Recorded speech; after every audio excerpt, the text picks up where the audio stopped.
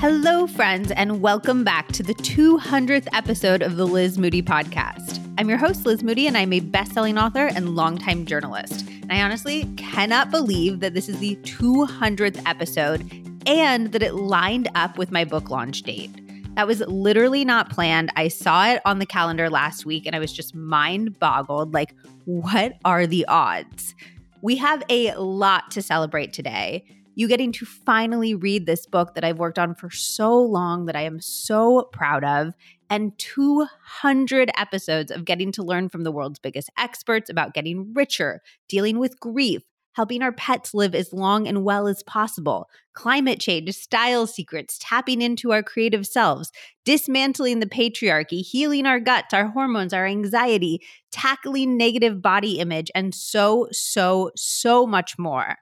I am so proud of the wide range of topics we cover on this podcast because I believe it is all connected. Our microbiomes impact our brain and our mental health. We know this. This is proven science. And then our mental health impacts our relationships and our ability to perform at work and experience the success that we desire.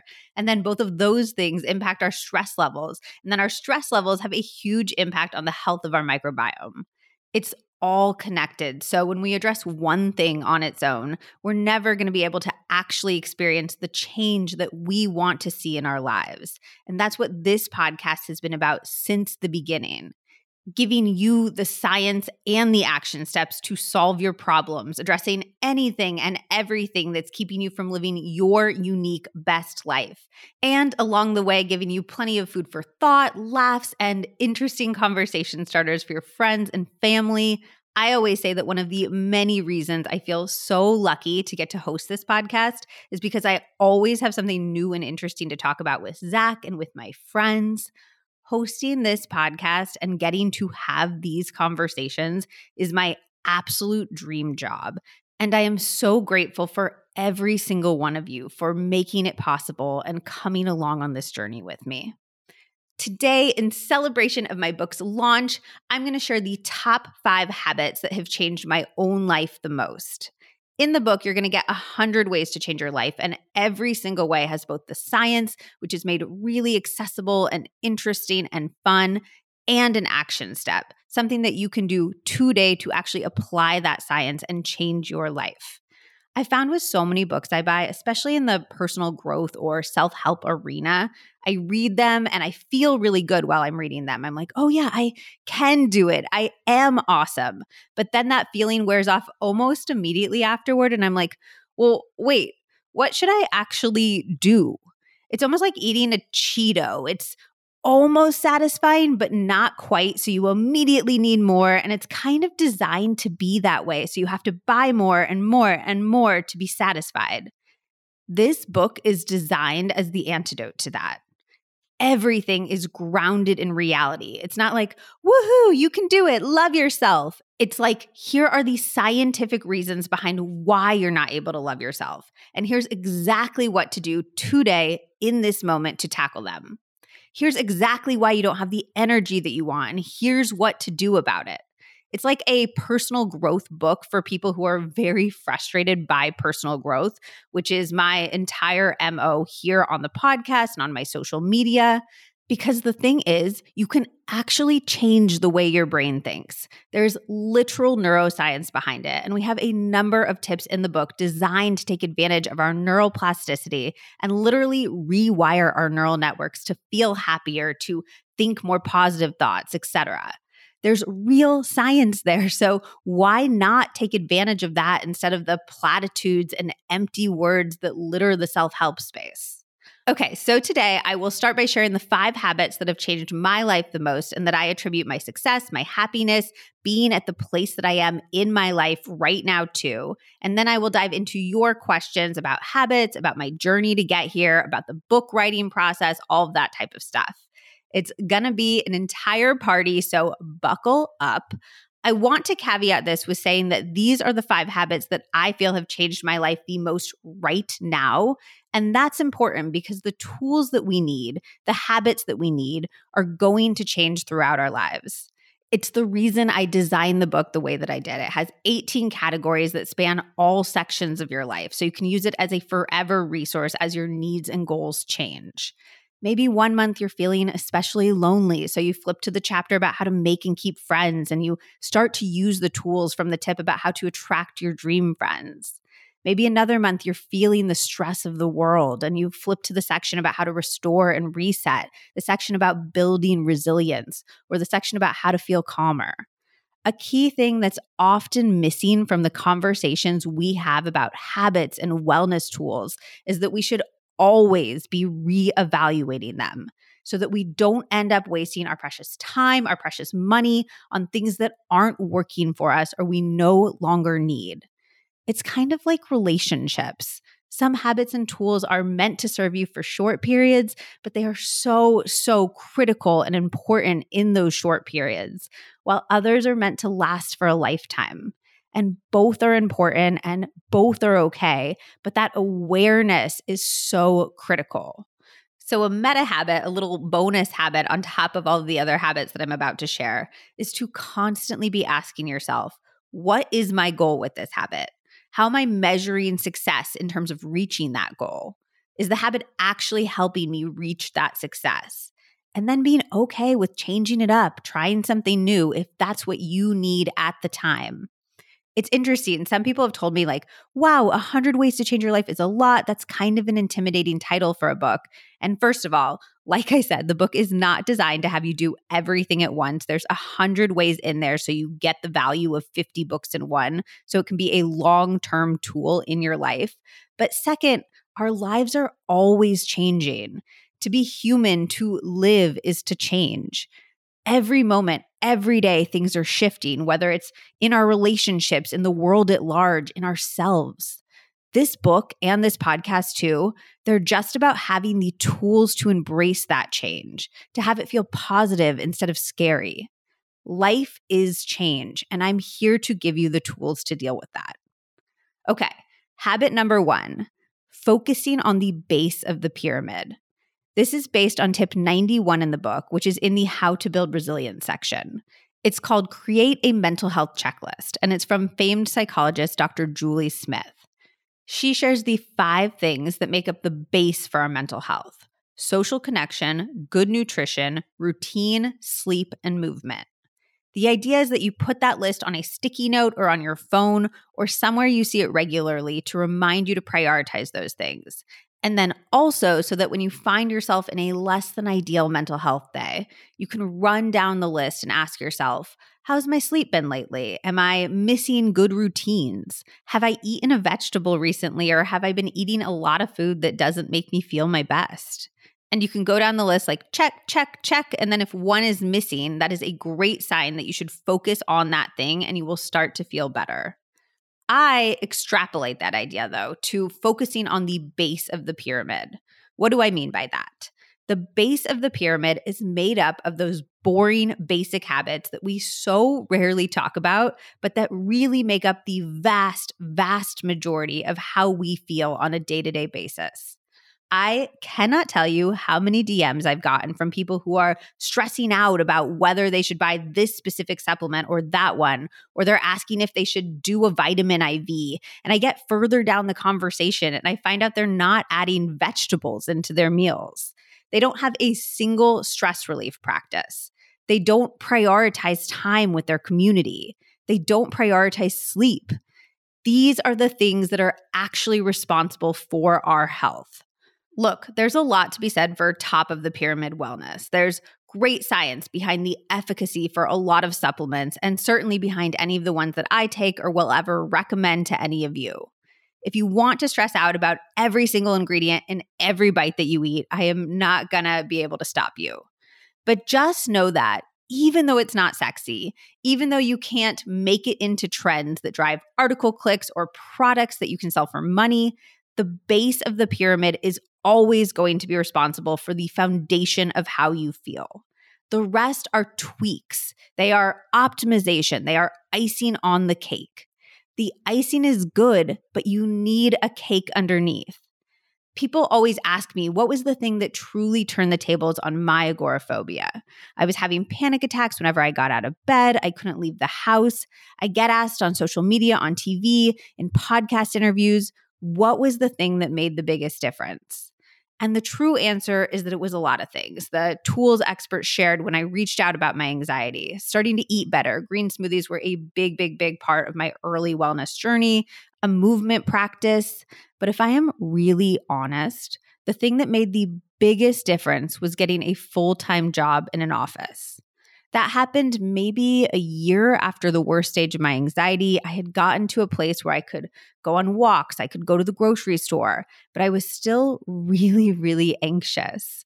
I remember going to a friend's bachelorette party at the time and not being able to go out to any of the bars or clubs because they felt so overstimulating. And I was also asking a lot of questions at the time. Like, I wanted to know every element of the plan, and I was trying to make the room, which like 6 of us were sharing this one little room with 2 double beds. I wanted to make it super dark and quiet because I was so nervous about not getting a good night's sleep and then that being a big anxiety trigger. And one of the girls was like, "Wow, Liz, I thought you were like a chill world traveler. I didn't realize that you were so high maintenance." And it just felt devastating in the moment because I had self-identified as this person who had traveled by myself for years, who was chill and fun and go with the flow. And now I was uptight and high strung, and I was still too nervous to tell anyone that it was because of my anxiety. It just felt like such a blow to the person that I wanted to be. Anyway, that's where I was mentally when we moved back to New York City and I got hired full-time at MindBody Green, where I ended up being the food director. Better than in bed, but not by a ton. And I remember thinking, is this job going to send me back into full-blown agoraphobia? I'd have to wake up consistently early, which would stress me out about getting a good night's sleep. I'd have to commute. I'd have deadlines and people relying on me. I'd be in an office filled with people all day long. I honestly barely took the job because I was so nervous about its impact on my mental health. But it was my dream job, and also I just really needed money to, live. But that job was the true turning point in my agoraphobia journey. And you know why? Because that job provided a routine that gave me structure. My anxiety had convinced me that structure was the enemy, but all brains, and especially anxious brains, crave structure. And that job provided me with community. I'd thought people were adding to my anxiety because I'd spent so long trying to hide my panic from them so as not to be perceived poorly. But people were the antidote to my anxiety. At that point, I'd been taking the ashwagandha and the magnesium and doing the breathwork practices and all of that. But the job provided me with the community and routine that served as the base of my pyramid. Social connection, good nutrition, routine, sleep, and movement. Really go through and ask yourself if any of those need your attention. I know they sound boring, but they are the foundation, and a solid foundation is what keeps us safe and secure. The second habit that has changed my life the most is prioritizing how much I focus on my relationships. For years, I think a lot of us, viewed hanging out with my friends as something that I got to do after I checked off everything on my to-do list, after I finished my work for the day, after I worked out, after I did my chores around the house.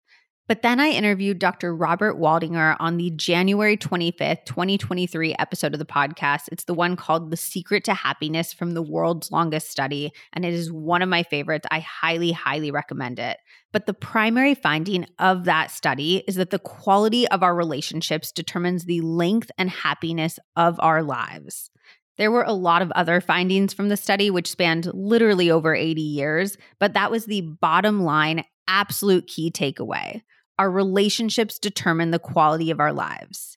Yet, we treat them like an afterthought. We act like they're a little treat for us when we finish all of our real life things. There's a tip in the book that's really helpful for switching this thinking. It's in the How to Be Happier section, and the tip is called Make Your Schedule Match Your Values. And I'm just going to read you a small snippet of it really quick. When we put things into our calendar, we give them priority in our lives. And when we consistently add nothing but work tasks to our calendar, well, it's not a surprise that the work tasks get accomplished, often at the expense of the relationships with others and with ourselves. My entire life changed when I started to add my personal goals to my calendar. I'll put a recurring meeting on my calendar to call my mom or pencil in a 5-minute block to text a friend to check in. I have date nights with Zach on my calendar, blocks to drink a smoothie with him outside before a long day, and quarterly finance check-ins. Beyond that, I also schedule in my commitments to myself. Meditation goes in the calendar, along with daily workouts. My beloved Cirque Walk, in the calendar. My workouts, in the calendar. Even time to relax, to read a book and just chill. It goes on the calendar and not just in the leftover space from my many to-dos. My rest is a priority, key to my mental health and enjoyment of life, and as necessary to my productivity as my moments of go, go, go. If I can take a break another time, great. But putting it in the calendar ensures that it will happen at least at the minimum of what I'm okay with. You can read more about that in the book, but for now, I want you to think about giving your relationships the priority level that they deserve in your life. It makes such a huge difference in health and happiness. This tip extends further than even day-to-day choices. I actually haven't talked about this publicly yet, but after a lot of contemplation and thought, Zach and I have decided to rent a place in the Bay Area for a year starting this winter right after my book tour. And while I love a lot of things about the Bay Area, I think it has some of the best nature of any urban area that I've been to. The primary reason behind that decision was that right now, that's where most of our community is. We've been debating where to live for years, and we've been debating things like weather and the types of restaurants and job opportunities and what type of nature we'd be close to. And we've had hundreds of hours of conversation about these things. And on basically every stop of nomad life, we've been like, could we live here? What about here? But it was so clarifying to have that conversation with Dr. Waldinger. Of course, at different times, it makes sense for people to prioritize different things. And a lot of people don't have a choice about where they live. But for me, I was like, I should be prioritizing my community. I have the biggest concentration of people that fill my cup, that soothe my soul in the Bay Area. Why would I pass up the opportunity to immerse myself in that? There are a ton of tips in the book about enhancing all types of relationships in your life. But the starting place for this one is really considering the priority that you give your relationships in your days and decisions. Science shows that they are the literal number one thing, the thing that matters the most for our longevity and happiness, and we need to start acting accordingly. I absolutely love a low-lift daily habit that has a big payoff over time. It's why I am always asking podcast guests for little hacks and tips that we can all do easily to live a better life without sacrificing a ton of time or energy. And that's why I love AG1, the daily foundational nutrition supplement that supports whole body health. I know there are a lot of people who wonder if AG1 is overhyped because so many people talk about it, but in this case, it's just one of those things that's super hyped because it's actually that good. I gave AG1 a try because I wanted a single solution that supports my entire body and covers my nutritional bases every day, no matter how the rest of the day goes, especially for gut health and immune support. I just mix a scoop of AG1 into my water. You can also mix it into juice or a smoothie, but I genuinely love the taste, so I go with water. And boom, you have this incredible insurance that you've gotten your foundational nutrition in from that 1-minute habit in your day. I'm always trying to eat veggie-packed, nutritionally dense meals, but I am not perfect, so AG1 helps support me with 75 vitamins, minerals, whole food source superfoods, and adaptogens to cover the bases. I love how it gives me some gentle energy right after I drink it without any jitter, so it doesn't stoke my anxiety like caffeine. It gives me a ton of mental clarity and clears any sluggishness or brain fog that I have, which is why even though a lot of people start their day with it, I actually prefer to drink mine in the early afternoon when I have that 3 p.m. slump. And it is not a placebo effect. AG1 has so many ingredients that have been extensively researched for their brain health effects, like rhodiola root dry extract, hawthorn berry, and rosemary, to name just a few. It also has less than 1 gram of sugar, no GMOs, and no artificial anything, and they are third-party tested, which is always so important to look for. So if you want to take ownership of your health, it starts with AG1. Try AG1 and get a 1-year supply of their amazing vitamin D3 and K2 and 5 free AG1 travel packs with your first purchase. Go to drinkag1.com/Liz Moody. That's drinkag1.com/Liz Moody. I spend so much of my time interviewing the world's best doctors right here on this podcast that it makes my standards so high when I'm looking for new doctors of my own.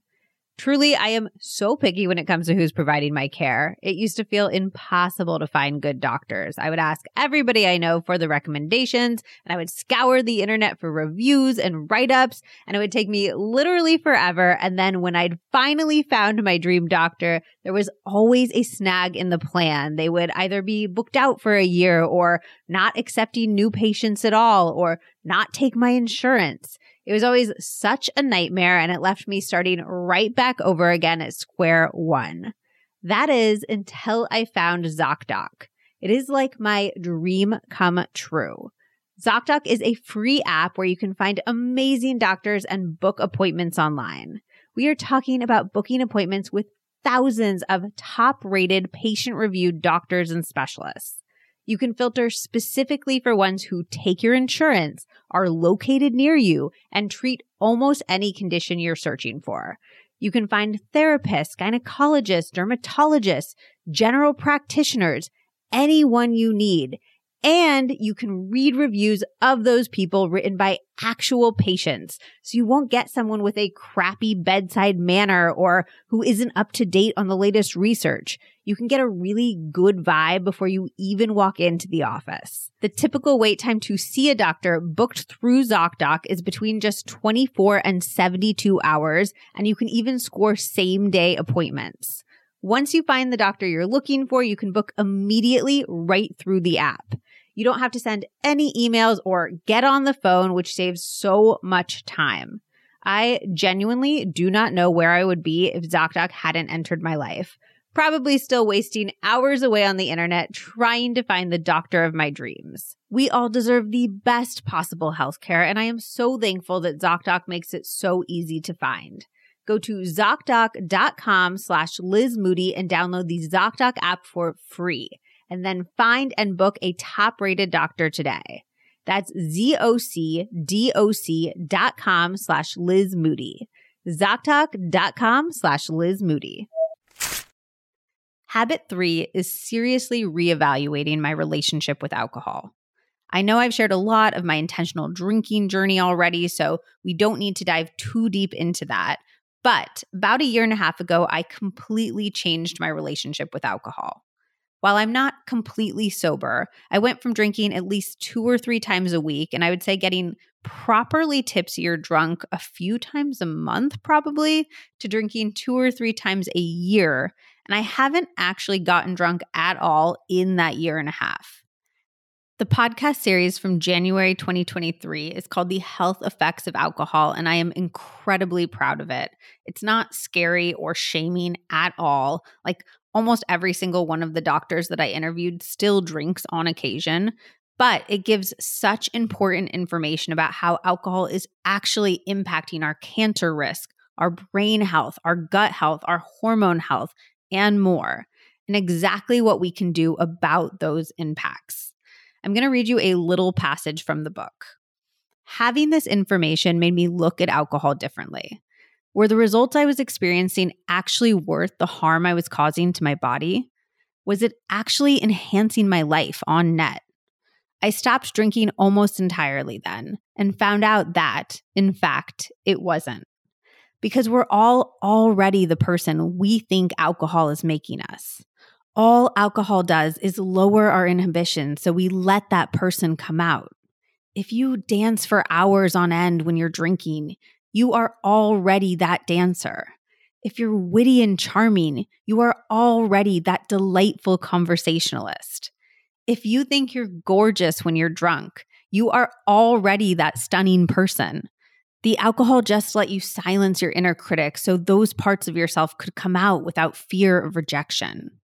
Moreover, not drinking hasn't been nearly as awkward or embarrassing as I thought it would be.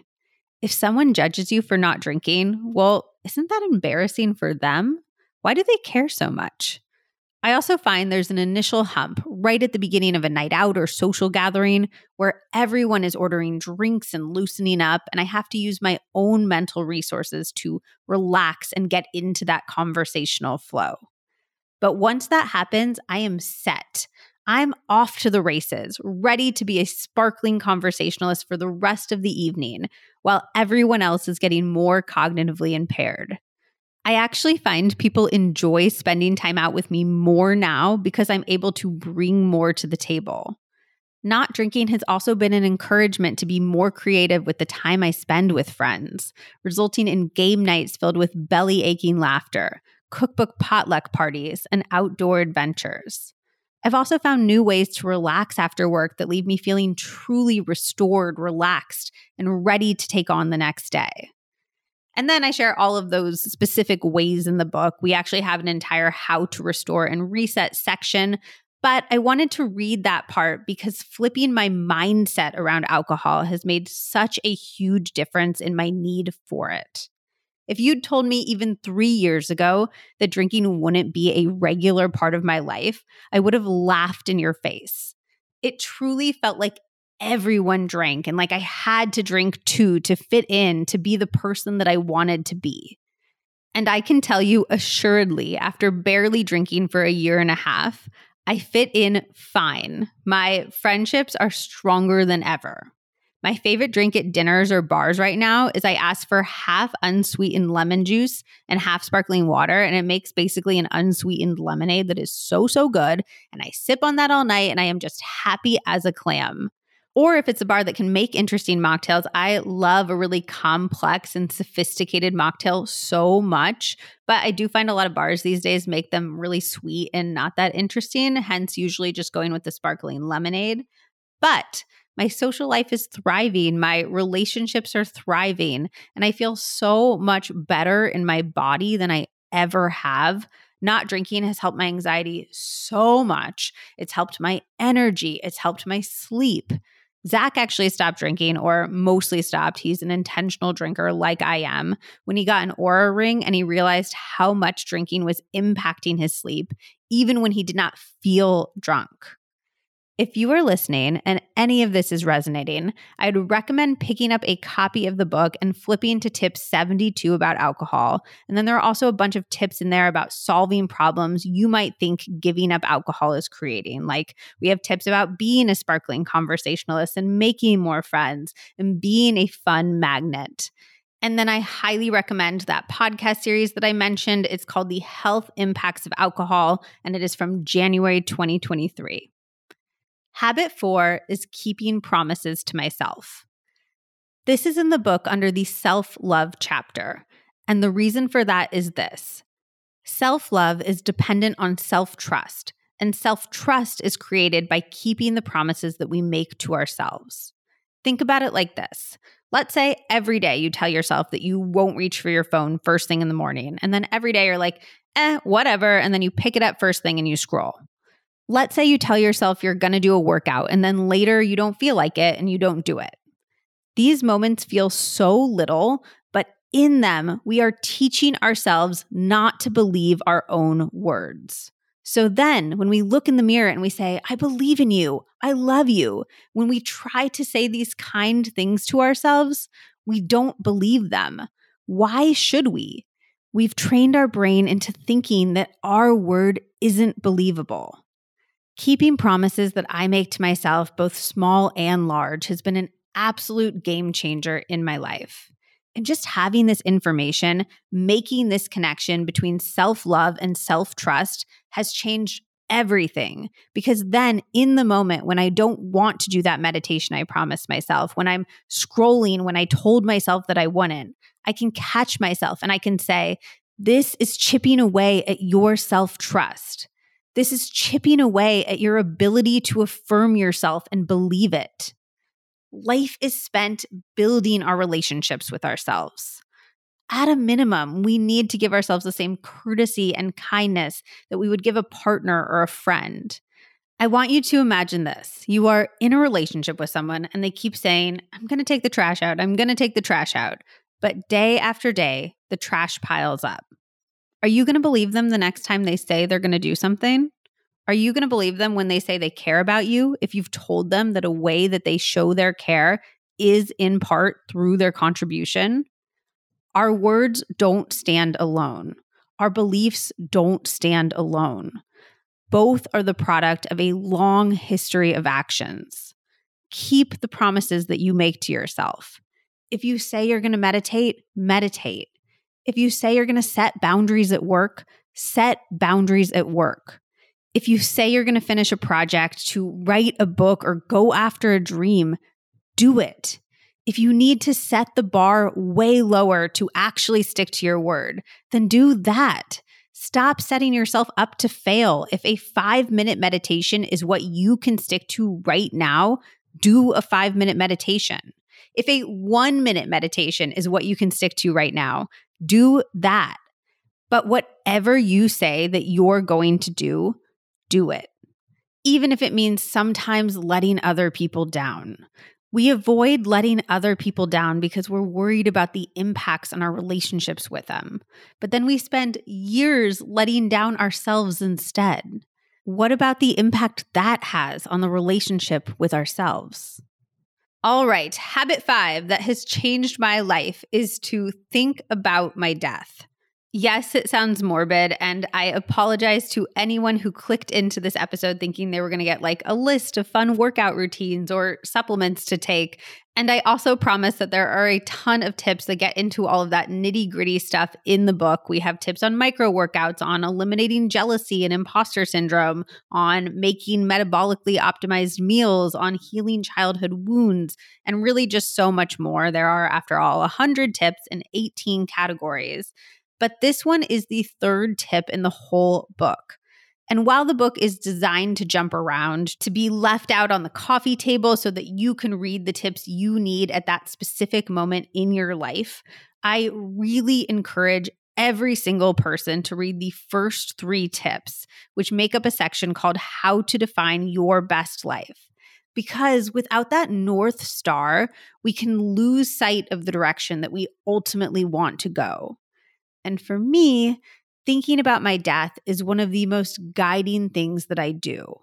It zooms me out to gain a sense of perspective and clarity on what I do and don't want to spend my time on this moment. Like every single second that I spend hating my body, I know 90-year-old me is screaming at me. I can hear her loud and clear. Enjoy every single second you get to be alive on this beautiful planet. What an insane gift. Also, to be completely honest, I don't need 90-year-old me screaming at me to stop thinking about my cellulite or not having a flat belly or any of that, because I can feel a far more near future self doing the exact same thing. You know that thing where you look back at photos from 2 or 3 years ago and they're photos you didn't want to share at the time because you thought you looked terrible? And then you look back now and you're like, holy cow, I was gorgeous. Why did I waste that time berating myself? Why did I feel bad about myself? Well, you from 3 years in the future is doing the same thing to you right now. So listen to them and just enjoy the photo now. Okay, but I digress. Thinking about my death, it puts my relationship with social media in check. When I'm scrolling on the couch for hours, I can tap into that 90-year-old version of me and think about what I'll wish the shape of my days looked like. It snaps me out of arguments with Zach, especially ones that are petty and about absolutely nothing. But I am standing my ground because I am stubborn and I just want to win for the sake of winning. What a waste of these precious, limited years that I get to spend with the love of my life. Thinking about my death makes me call my loved ones and read novels and ask good questions and travel, even though planes terrify me, and linger in bed with my cat for a few extra seconds and put my phone away for the love of all things holy when I'm getting to spend time with the people that I love on this planet. Thinking about my death makes me take risks like writing books and leaving my dream job to start this podcast. Thinking about my death clarifies the people that I want to spend time with. And if I'm being really, really honest, the people I'm less interested in spending my hours and days with. Thinking about my death helps me work out and eat things that fuel my cells because it crystallizes the fact that this is my one body. It doesn't exist to look a certain way for other people. It exists to carry me through this short time I have on this planet. And I need to treat it like the absolutely irreplaceable thing that it is. Zooming out and getting that sense of perspective changes everything. The next time that you're faced with a problem or a challenge or an anxiety or a stressor, I would love for you to think about the you on your deathbed. What choice will they be happy that you made? What would they want you to let go of? How do they wish you'd spend your days now? The answers are unique to you, and they are so, so powerful and so guiding. So we have focus on the base of the pyramid and making sure that we have that base before we add in all of the icing at the top of the pyramid, which is a very mixed metaphor, but you get me. We have prioritizing how much I focus on my relationships. Habit 3 is reevaluating my relationship with alcohol. Habit 4 is keeping promises to myself. And habit 5 is thinking about my death. I'd encourage you to try any of these that resonate, and I would love to hear from you about the habits that have changed your life the most. And of course, we have more on these habits and 95 other ones in 100 ways to change your life. Okay, let's get into some of your questions. I will try to get to as many of these as possible. You sent in a ton of good ones, so I'm going to do my absolute best. Question 1. Do you have an agent or a manager or both? I have a literary agent whose job it was to sell my book to publishers. And then I have my manager who kind of walks the line between manager and talent agent. She's the one who negotiates the brand deals for this podcast and for my social media with obviously a lot of input from me. I say no to incoming companies that want to place ads all the time because I don't think that they're a good fit. And she is so, so, so supportive of that. And then I also give her lists of companies that I love so she can reach out to them, which is my absolute favorite way to do partnerships. And at this point in my career, I'm lucky enough to get to do that quite a bit. So that way my ads are more of a way to recommend my favorite products to you and to make all of my content free for you to consume, which feels like such a win-win. And then on the manager side, she is involved in all aspects of my career. She helps manage me into getting where I want to go, and she advocates for me getting there. My literary agent is just involved in the book, but my manager, who, Allie, if you're listening, shout out, you are amazing, is by my side for the vast majority of things that I do. Next question. Would a television or episodic talk show ever be in your future? On one hand, I think that would be really fun because I love going on TV. It's just incredibly exciting, and I love the teamwork element of it where all of these people are coming together to produce this amazing content. But I also think that the conversations are so short that they're forced to be fairly surface level, and that would annoy me so much. It is the thing that I hate the most about social media. The vast majority of things suffer. They're flattened and they lose their nuance when you're forced to communicate them in these quick snippets. And it's one of the number one things that I love about this podcast is that we have the time and space to go deeper and to have the types of conversations that my brain is just craving in this quick hit world. So for now, I would say no, because I would lose the long form element, which is what I love most about podcasts and my job in general. If you have dry skin, this is going to be your holy grail.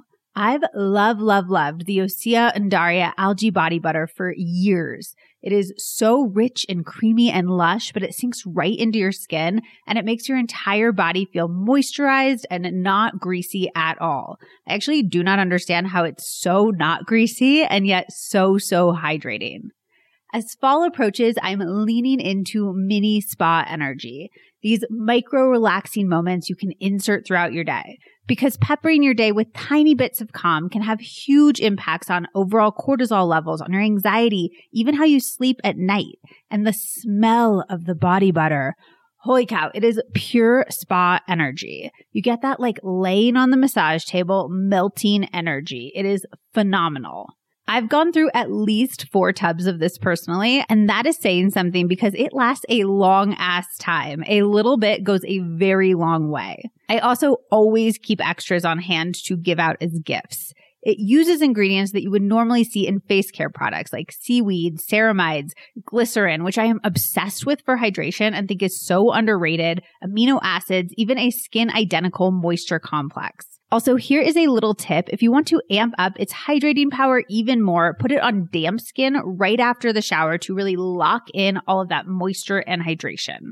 Like all Osea products, it's formulated with real seaweed to take advantage of its nutrient-rich benefits like deep moisturization. It's also vegan, cruelty-free, and climate-neutral certified.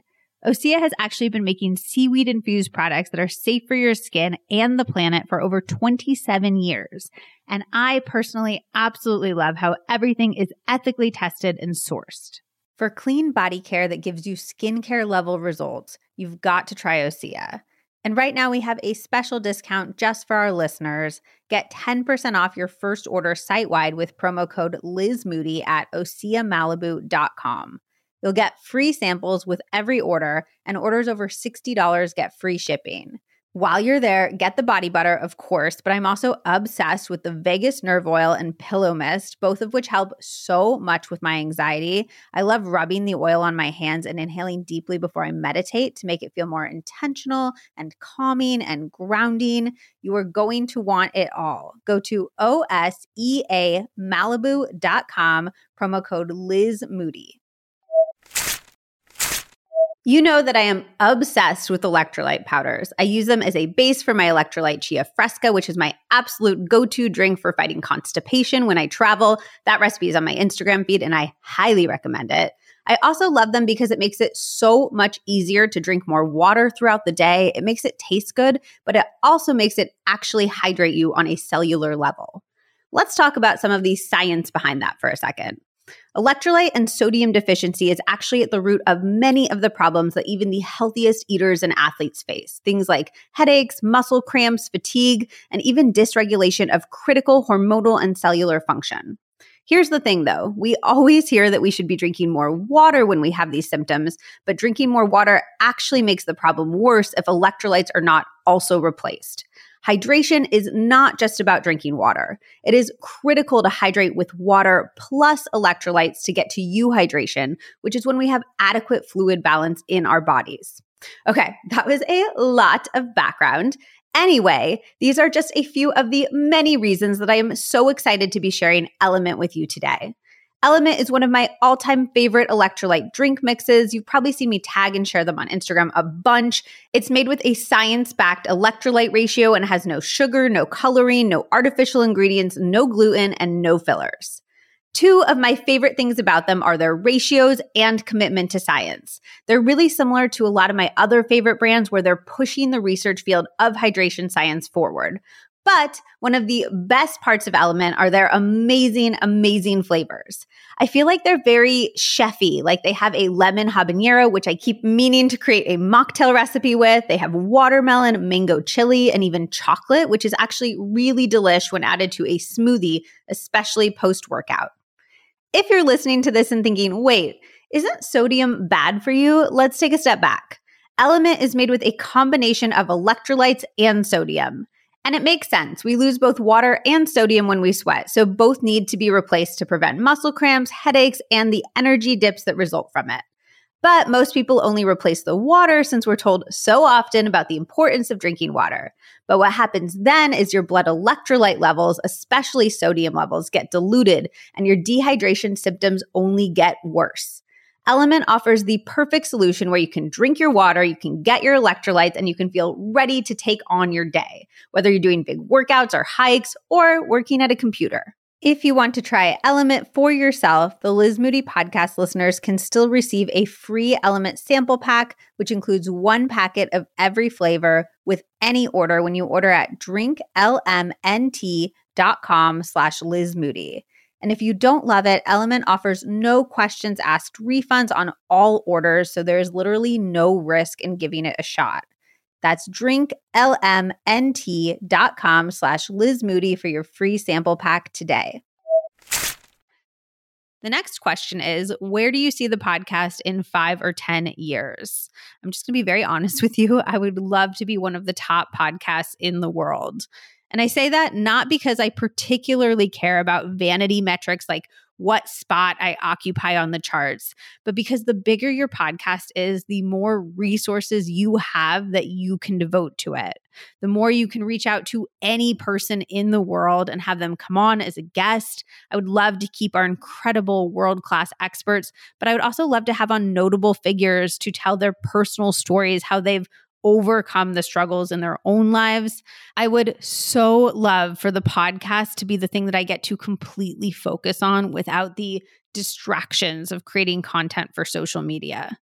This podcast, having these conversations, learning and thinking and growing with all of you is 100% the thing that I feel like I am best at in the world.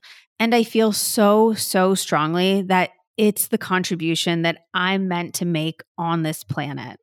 When you write to me about the ways things that you've learned on this show have changed your life, I'm like, this is what I am here for. That is why I'm always asking you to share episodes with people in your life so that we can continue to grow this show and make it even better for everyone listening. I appreciate all of you so much, and I think that this is the best community in the world, truly. And also, I think it's okay to have big dreams and to voice those big dreams.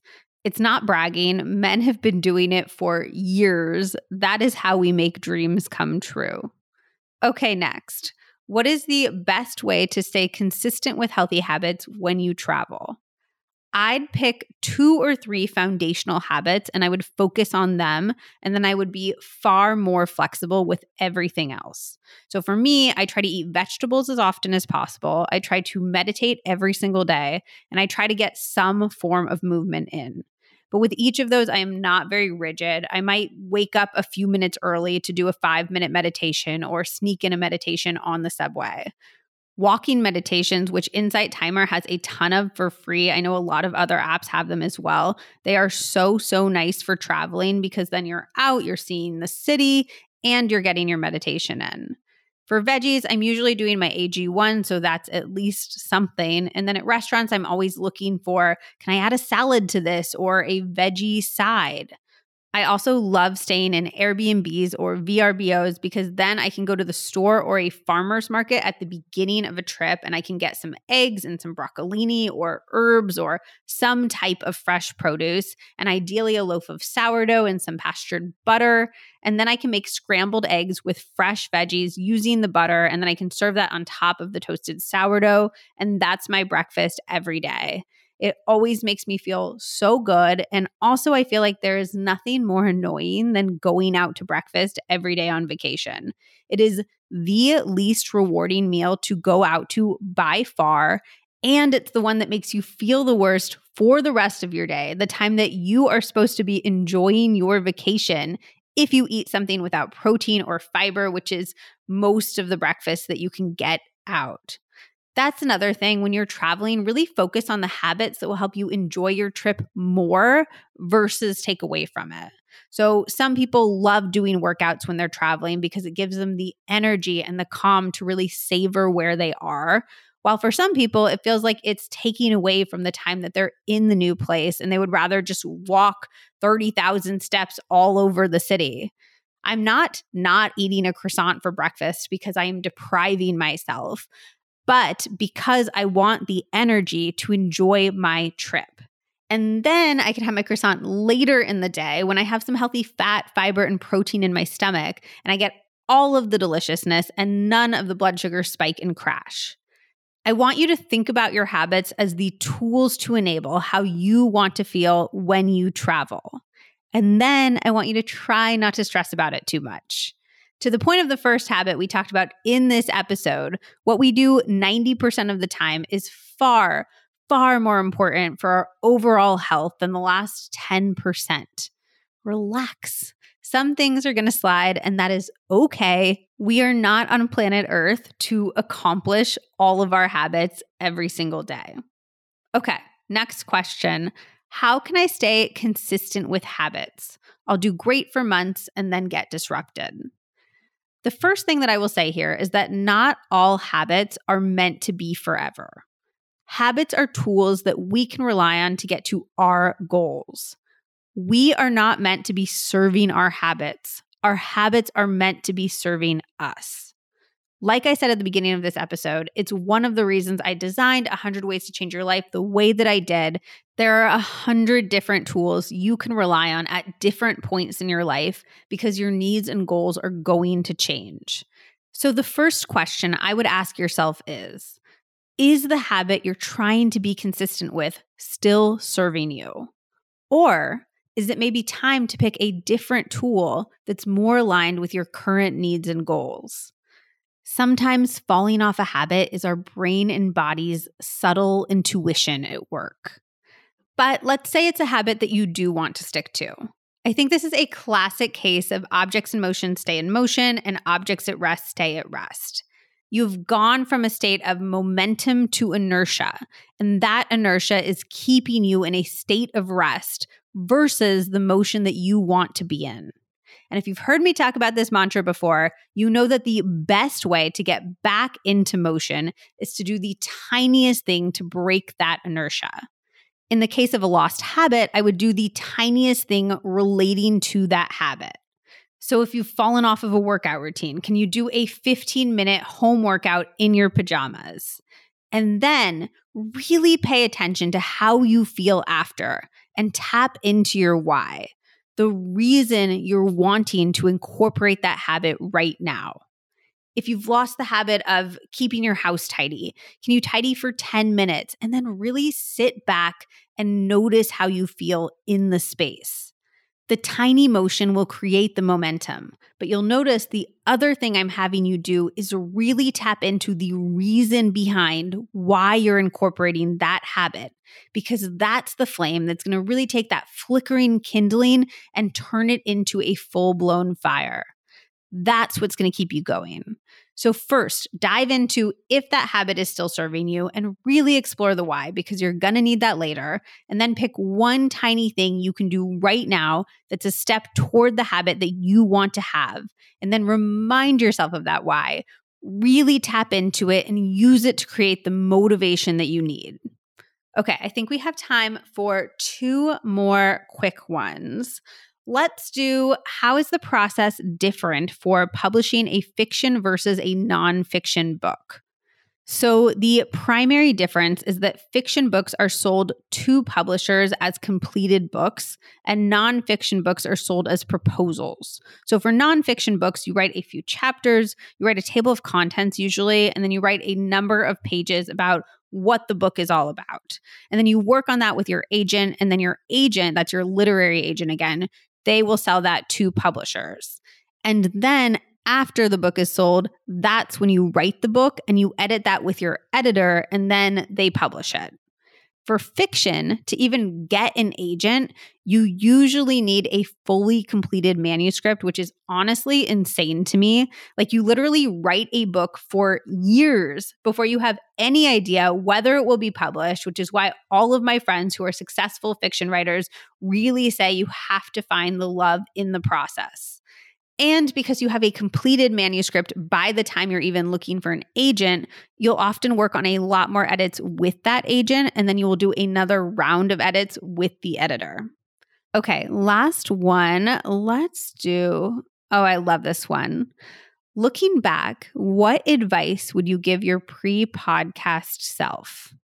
I would say that it will all work out completely differently, but somehow way better than you ever imagined. To be honest, this is advice that I would give my past self at almost every phase of my life, and I need to be better at remembering that this is likely the advice that my future self would give me. I hope you loved this episode. I always love sitting down and getting to really chat with you on these solo episodes, and I hope you're taking away some nuggets that are useful for your own life. If there's anything that you think would resonate with anyone you know, any habit or approach to forming habits that you think would help out someone in your life, please send them a link. As we've talked about today, sharing is the best way to support the podcast, and it is so, so appreciated. And you can now grab 100 Ways to Change Your Life wherever books are sold. I've heard from a few podcast listeners who are worried that the book will feel redundant with the podcast, and I want to address those concerns really quickly. First of all, I created this book first and foremost for you, my podcast family. I wanted you to have an all-in-one resource that you could quickly turn to the tip that you needed the most to address the problems you wanted solved. It is much easier to flip through a book than to listen back through hundreds of hours of episodes. Second, there is so much science that is in this book that was not on the podcast.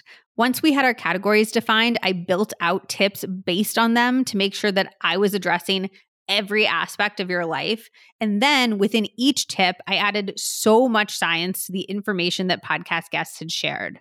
And then there's all of my best wisdom, much of which I've never shared anywhere else in the book. And then each bit of science comes with an action tip, all of which are specific to the book. You find out exactly what to do to change your life today. And then finally, one of the most interesting parts is you can see where the experts overlap, the habits and tools that they all agree on.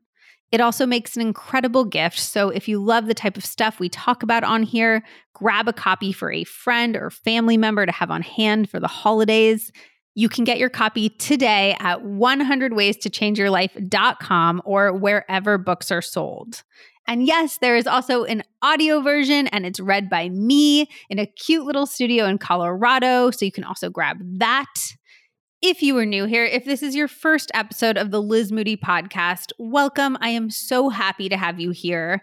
Make sure that you're following the podcast on whatever app you like to listen on. You're just going to go to the main podcast page. That's the one that lists all of the Liz Moody podcast episodes. And you'll see the word follow under the logo on Spotify. And then there's a little follow with a plus sign button on the top right of that same page on Apple Podcasts.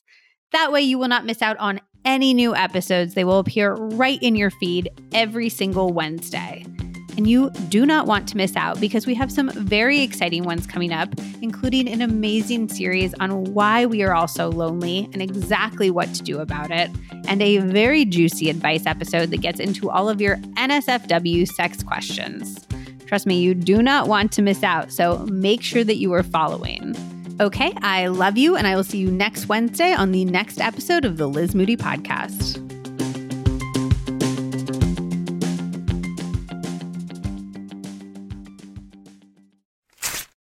Money was such a source of anxiety for me for a long time. I'm always talking about building good, healthy habits, but I didn't have any when it came to financial wellness.